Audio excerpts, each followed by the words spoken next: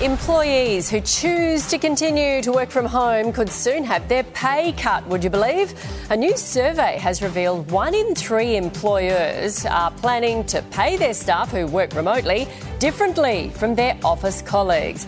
Around 38% of senior executives from large Australian corporations also believe working from home will soon become a privilege workers will need to earn.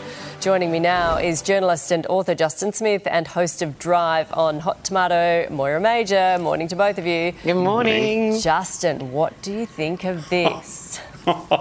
It's a pretty crummy plan, isn't it, to try and get people back to work? So you think, oh look, we're not really able to do it here, so let's just jam down their money and hold them hostage until they do it. But look, surely this has got to be linked to productivity. If an employer is able to prove that productivity is well down because you're working at home, then maybe, just maybe, they've got a case to squeeze you. But unless they're able to prove that, I think that's outrageous. Moira, Jeff Kennett says they should be... Stop laughing. Great sentence. Okay. Notice the pause. He reckons they should be paid less because they spend thousands of dollars a year less on the commute. I'm not sure how that works, but that's one of the arguments being put forward. They're actually saving money, so they don't need as much money. Does that even work? I don't see how that works at all. No. Look, I know that if I worked from home, I would be the most unproductive person who would have several different types of pyjamas. I know I've never had the chance to work from home, which is actually a good thing because I don't think my radio show would ever go to air. However, I know how I would be, and yes, I would be less productive. But I don't agree with the fact that they should be paid less. It just seems a bit silly. What about the fact that, Justin, the company is saving money? They don't need do they not need as many resources? Yeah. Well, I mean, they don't need to have a desk for you if you're not there, or the heating and the cooling, or the cleaners, or the whole bit that goes with it. This is what I'm saying. Surely they could balance up that productivity. And every workplace, every situation is going to be different. And let's face it, every worker is different as well. I mean, Maura's saying that she couldn't do it, and some people would be far better at working from home. So come on, if a manager is worth their salt, they're able to work these things out and come up with the best solution. That's their job. Yeah, the only thing is, isn't it a buyer's market? There are lots of workers who can just leave and go to a better workplace if they don't like the boss. There's that too. Or go home. Yeah, they can go home. Or stay home. And stay there. And go home. Okay, moving on. The Melbourne Cup Carnival is officially underway, but one major change has outraged many. For the first time, Victoria Racing Club will allow male members to wear tailored shorts in the members area in a move that reflects the evolving fashion norms. However, legendary Melbourne Cup winning trainer Gay Waterhouse says she is totally against the idea. Listen to this. It's ridiculous. I think it's the silliest thing I've ever seen. I'm not going to Bondi Beach, or Altona. You're coming here, you've got to dress for the occasion. I saw the bloke with the shorts on, I thought you've got to be joking. But maybe I'm old-fashioned. Now, Justin, Jeff Kennett says no. Yeah, what does Jeff think? Yeah. What's Jeff's thoughts on this matter? Justin, what do you think? I love Gay Waterhouse sometimes. I think she's just an absolute cracker. Isn't There's some she legs great? that shouldn't be shown.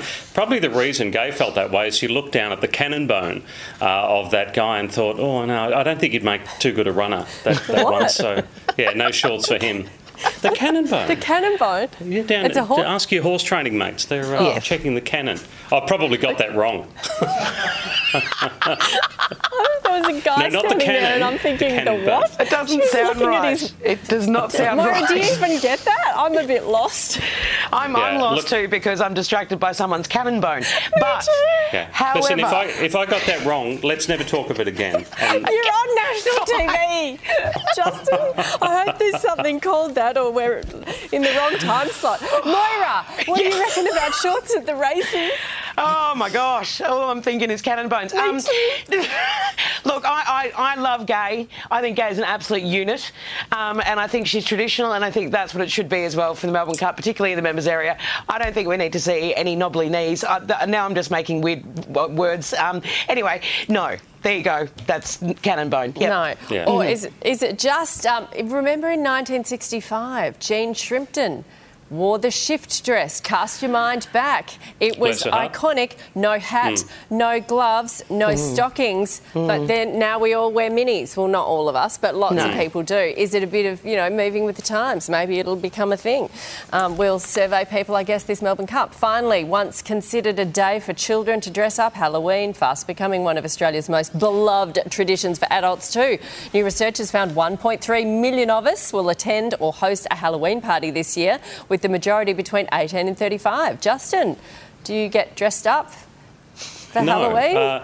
I must admit I get a little Gay Waterhouse and Jeff Kennett when people talk about Halloween. It's not my cup of soup at all. No, unfortunately. No. You stick in the mud? How the hell did we get roped into this as a thing in Australia? People Can we not have an Australian holiday? Anyway. Well, we do have a few of those, but can't we have this one as well? Kids love it.